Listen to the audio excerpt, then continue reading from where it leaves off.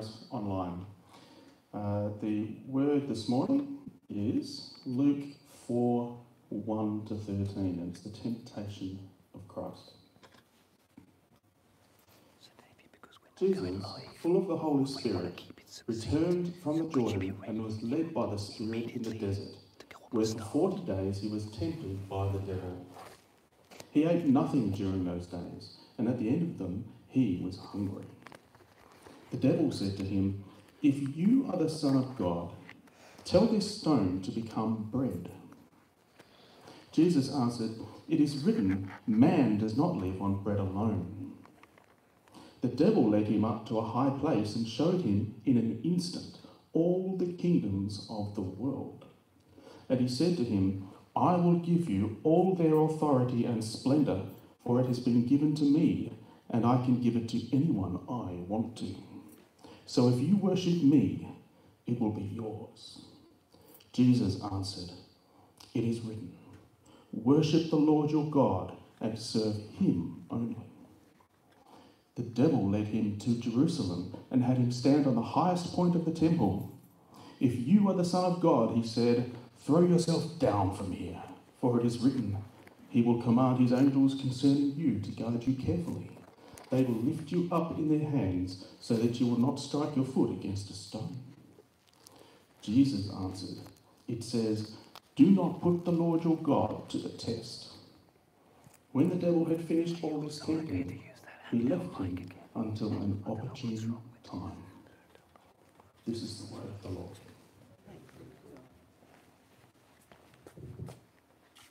Thanks, Greg.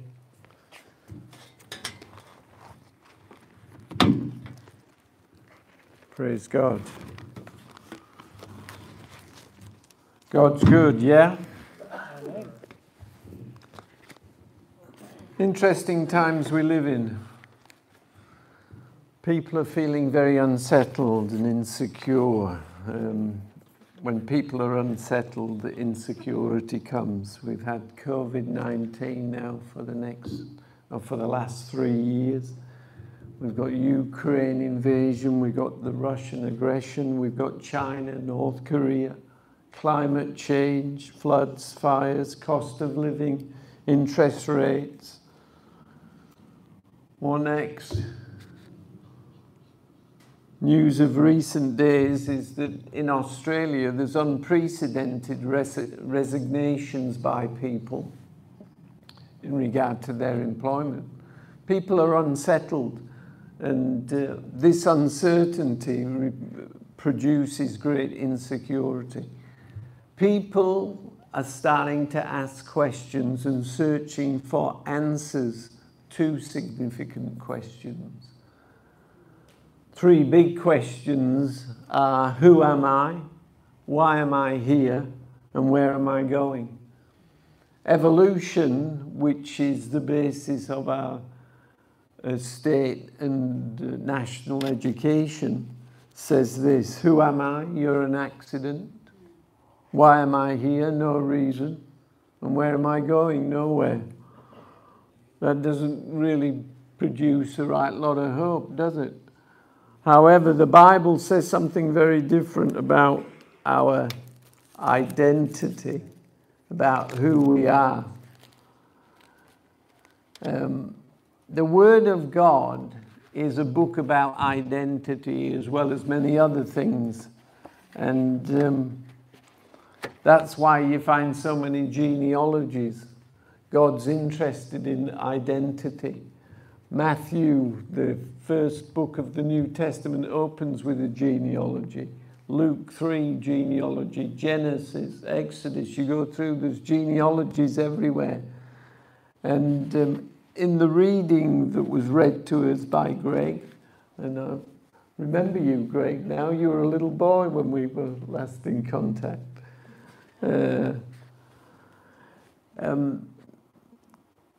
At the beginning of Jesus' ministry, he was challenged on his identity.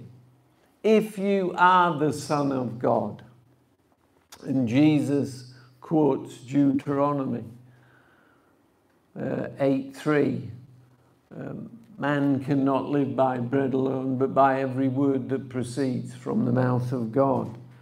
That scripture was Jesus saying, my identity is not revealed by performing for you, Satan, but my identity comes through the word of God. You see, this book is a mirror. It's a mirror to who God is and a mirror to who I am. And there's answers to questions that people in society are asking more intently today than ever before, because of all the pressures and all the changes that are taking in life. I'm a baby boomer. And when you're 20, 30, and even in your 40s, you think you're going to live forever. Then you start hitting 50 and then 60, and things start to fall out, and things start to drop and change in your body. You wonder, who am I? What's the future hold for me? Jesus was saying, my identity is not revealed by performing, but the word of God.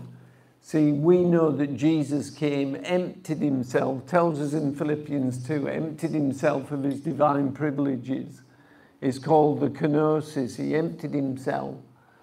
And he studied the word of God like everybody else. Every Hebrew boy in that time would memorize the Torah. That's the first 5 books of the Bible, memorize. I have trouble with my kids' names, never mind memorize 5 books of the Bible, but that was part of their education, and it was very much based on the Word of God. And Jesus returned to Galilee, Nazareth, and quoted Isaiah 61:1. He said, the Spirit of the Lord is upon me because he has anointed me to preach the gospel to the poor. He has sent me to heal the brokenhearted, to proclaim liberty to the captive and recovery of sight to the blind, to set aside a liberty those who are oppressed, to proclaim the acceptable year of the Lord. And today this scripture is fulfilled in your hearing. This is my identity, Jesus was saying. I am Messiah. They were outraged because they said, is this not Joseph's son? Jesus was declaring who he was because he discovered who he was through the scripture. And for you and I, we discover who we are through the scripture. Right through Jesus' ministry, he'd talk about identity. In Matthew 16, he said to the disciples, who do men say that I am? And some say John the Baptist raised from the dead. Some say one of the prophets, Jeremiah. Yeah, but who do you say that I am? And then Peter pipes up and says, you're the Christ, the Son of the living God. And Jesus said, blessed are you, Simon Bar-Jonah, because flesh and blood have not revealed this to you, but my Father in heaven. And upon this rock, not the rock of Peter, but the rock of what Peter received, which was revelation of the identity of Jesus Christ, I will build my church. We need to receive revelation as God builds his church. Right at the end of Jesus' ministry, at the Last Supper, again, there's a thing about identity happening there. When he took the bread and he broke the bread, he broke it into 3 pieces, and they still practice that today in the Jewish Passover. And he would have picked up the middle piece because those 3 pieces represent Abraham, Isaac, and Jacob. And he would have picked up the middle piece and said to those Jewish boys, this is my body, this is who I am the Isaac.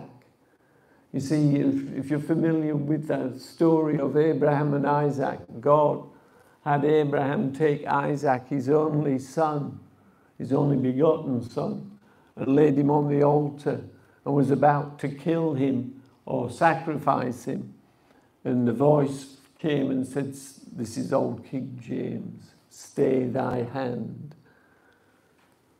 But this time, Jesus, the new Isaac, was going to go through with it.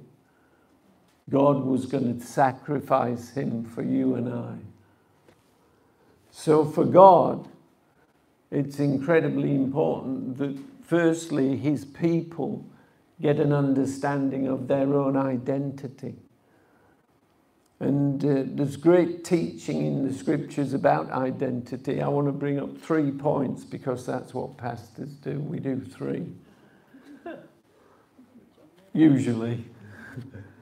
So I want to bring up 3 points about your identity, my identity, because you're a church in this region and you're not here just to have church on Sunday. You're here to have influence in your community.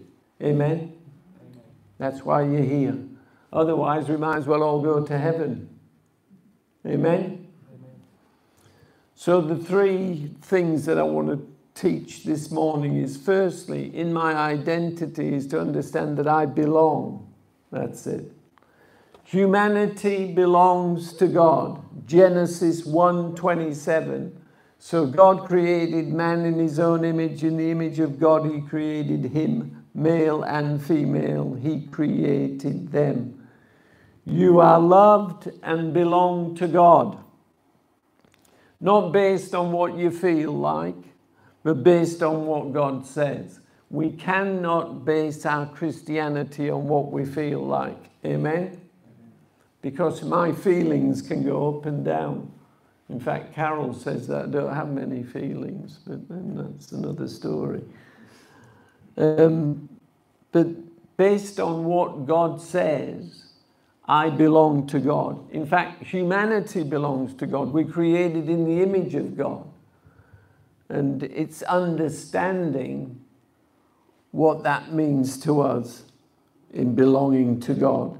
You belong to God even when you're naughty. You are valuable. You are the image of God. And John 4:24 tells us that God is spirit.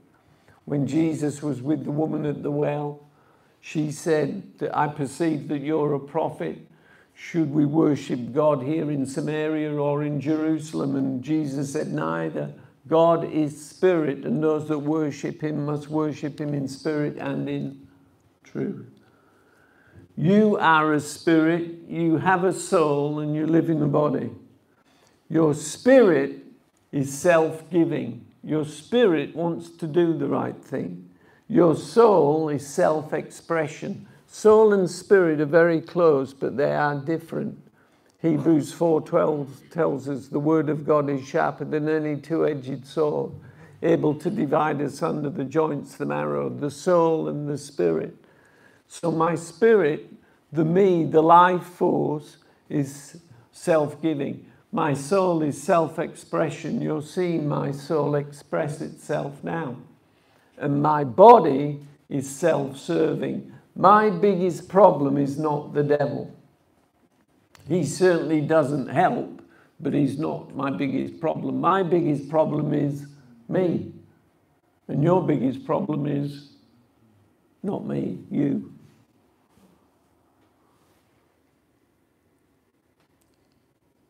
You are here to let the community know that they belong to God. We're not here to judge the community.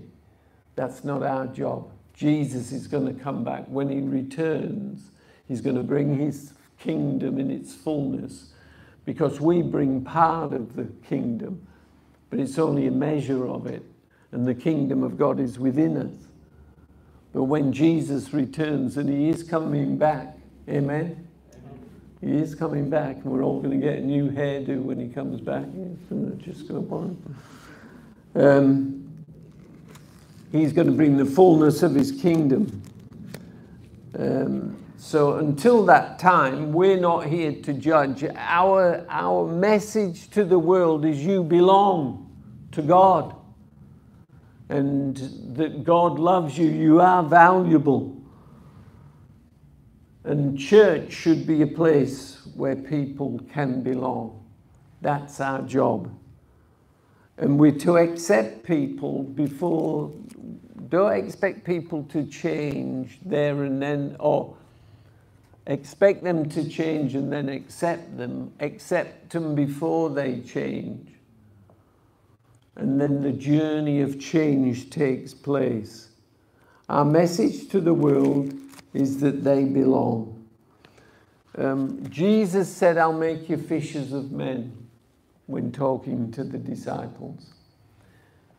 In the world today, people have changed. It's not the 1950s, it's not the 1960s, 70s, 80s, 90s, or even the noughties. We're in 2022 and people have changed. Sin's still the same, but people's worldviews changed. And it's changed because the world has changed. The technology is changing.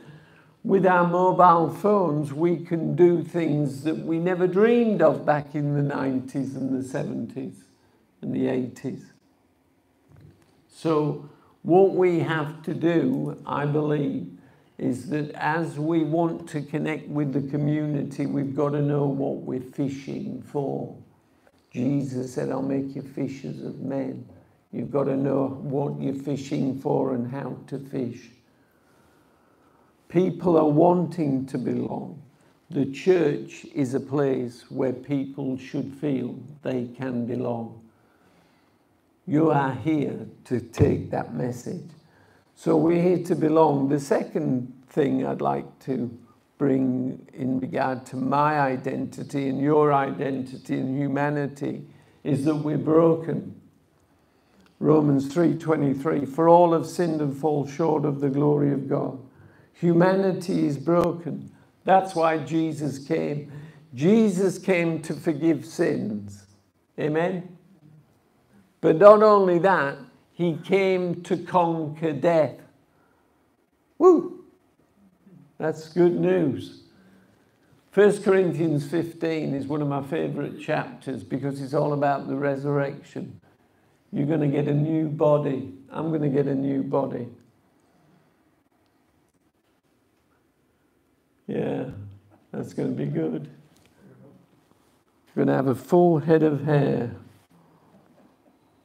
Be 6'2", eyes are blue. Coochie, coochie, coochie, coo.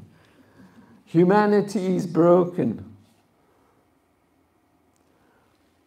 God has brought a plan in through Christ to save mankind from death. We have been restored. People say, if God loves humanity so much, why then would he have us separated from him if we die? If we don't ask for forgiveness. And now my answer to that is that God is a God of justice. My father, who's gone to be with the Lord now, was a magistrate. And if I'd have gone to his court and been caught speeding, going 61 in a 60 zone, I would have gone into his court, seen him come up on the bench and thought to myself, that's my dad, you little ripper. And I would have looked at him and he would have looked at me and he could have said, I love you, you're my son, your good looks, they've come from me. However, justice demands payment and you have broken the law by speeding. That will cost you $542. It's amazing that I know that. Yeah. That's because justice demands payment here on earth. And we know ourselves when somebody's committed a crime, a murder, a wretched murder of a child or an innocent person, what rises up inside of us is justice. We want that person to be caught and to be punished. God is a God of justice, and sin demands payment. The 10 Commandments were given to reveal sin. Some people say, I live by the 10 Commandments. Well, I wish you well. But the Ten Commandments were and are a mirror to our own brokenness. In fact, I think God could have just done one commandment and said, "Thou shalt not bear false witness." If you've ever told a lie, lift your hand. If you didn't lift your hand, you're a liar. We're all broken, but we belong to God. In the Old Testament, the blood of animals was there for atonement to cover sin. In the New Testament, remission of sin came, not just to cover sin, but to destroy it. We are declared not guilty. John 8:36 says, "And if the Son sets you free, you truly are free indeed." We are forgiven through what Jesus has done. But our job here on earth is not to just party in that, but to go out into the world and show the love of God to individuals and let them know that they belong, that they are broken. And the last point that I want to make is that we can become. God has equipped us to fulfill the calling in your life. Every one of you here are called to something in God. Ephesians 3:20 says, "Now to him who is able to do exceedingly abundantly above all that we ask or think, according to the power that works within us." You are called and you are equipped for that calling. Inside you and I, you have the Holy Spirit. You have faith, hope, and love inside of you. Every human being's got faith, hope, and love. The difference between a believer and somebody who's not believing at this point in time is that you have inside of you the God kind of faith, hope, and love. Faith, Romans 12:3, to every man and woman has been given the measure of faith. The faith that you and I have in us is the God kind of faith. A mustard seed size faith can move mountains. So if you've got a bucket load of faith inside of you, imagine the damage you can do. You have got faith inside of you. You've got hope inside of you. Romans 15:13. "Now may the God of hope fill you with all joy, peace in believing, that you may abound in hope by the power of the Holy Spirit." We've got hope inside of us. And we've got love, Romans 5:5. "For the love of God has been shed abroad in our hearts by the Holy Spirit." You and I have got faith, hope, and love inside of us. The God kind of faith, hope, and love. When I got saved, which is near on 40 years ago now, unbelievable. Time flies when you're having fun. I was an alternative lifestyler. I lived in a tent in Tasmania. I had long flowing hair. Just like to dwell on that for a moment. Yes. And I heard the message of the gospel. And when I heard that, I made a decision and said, I'm going to follow Christ. Now, when I said my initial prayer, nothing happened.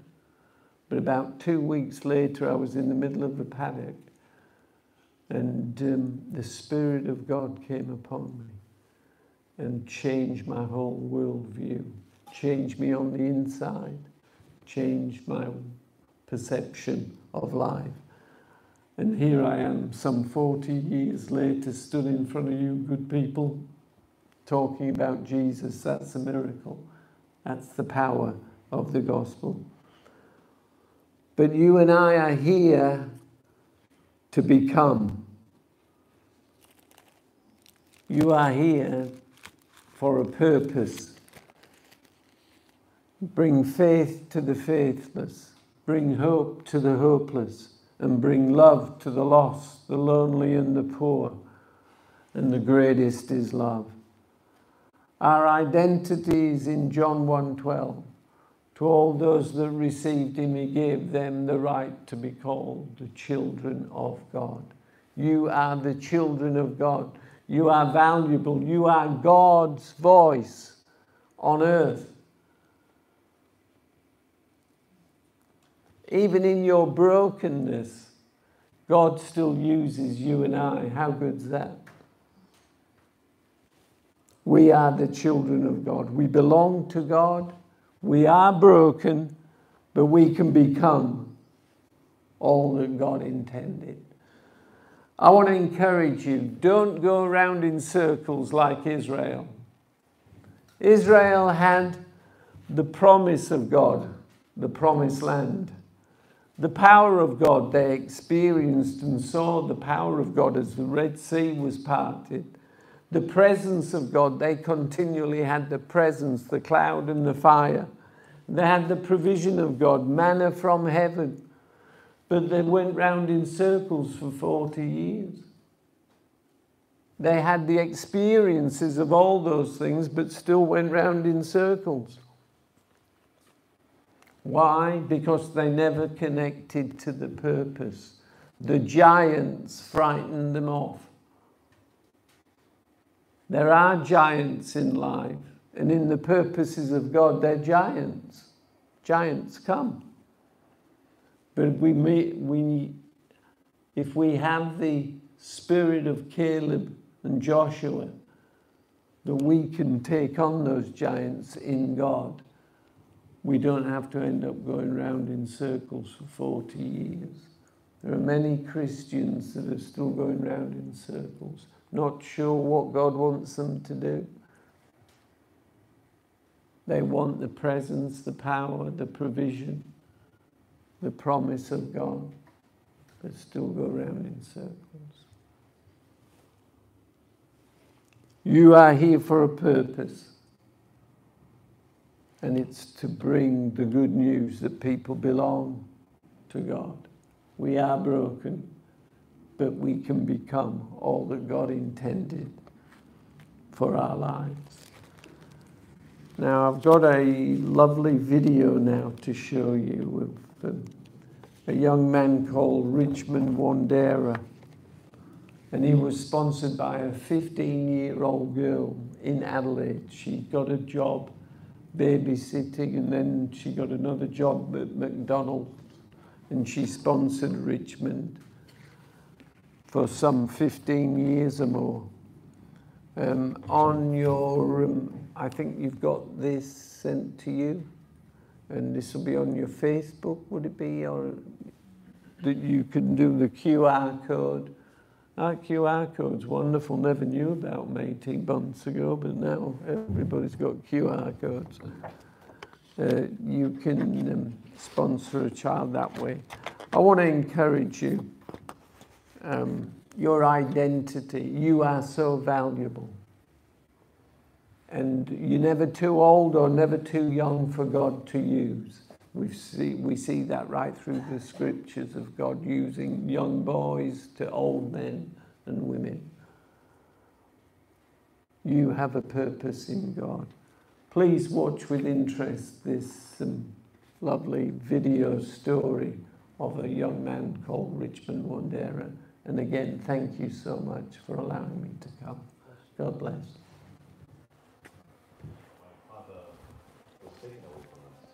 By that I mean he was murdered. Nothing was the same for me. My mother had no job, my father was the only breadwinner. We moved from where we stayed to a place called Naguru Kasenke, which is one of Uganda's largest slums.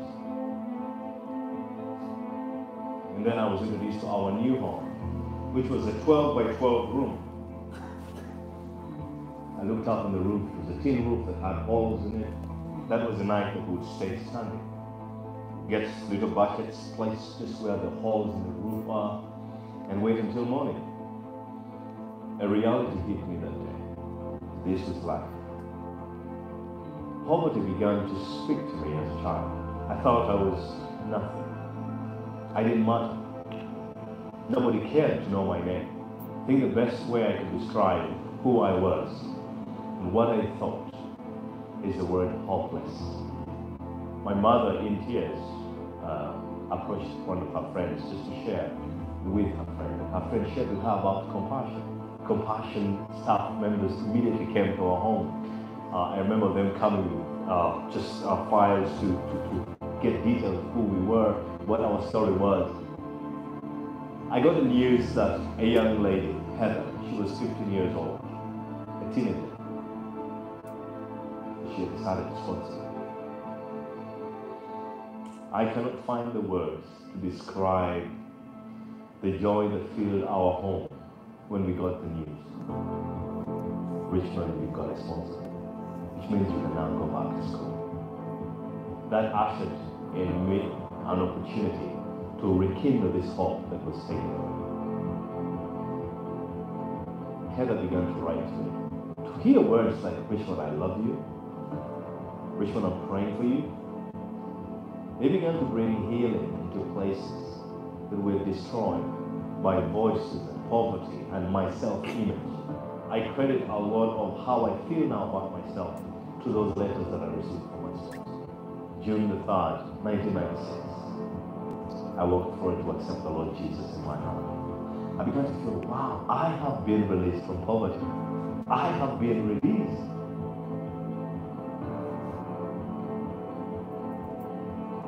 God began to call me to grow the leadership within me. And then I felt fully called to pursue pastoral ministry. I began the Pastors Discipleship Network, a ministry that exists to train and equip pastors. And I spent a lot of my life training and equipping pastors in the Word of God. Looking back into my life and thinking where I am right now and what I'm doing, I don't think any of this would have been possible without compassion. Compassion works. Everything that was placed within the program has helped build me to who I am right now. Poverty is not just a lack of money, the lack of material, food, and water. Poverty is sin. It's deep. My name is Richmond Wandera, and I was released from poverty in Jesus' name.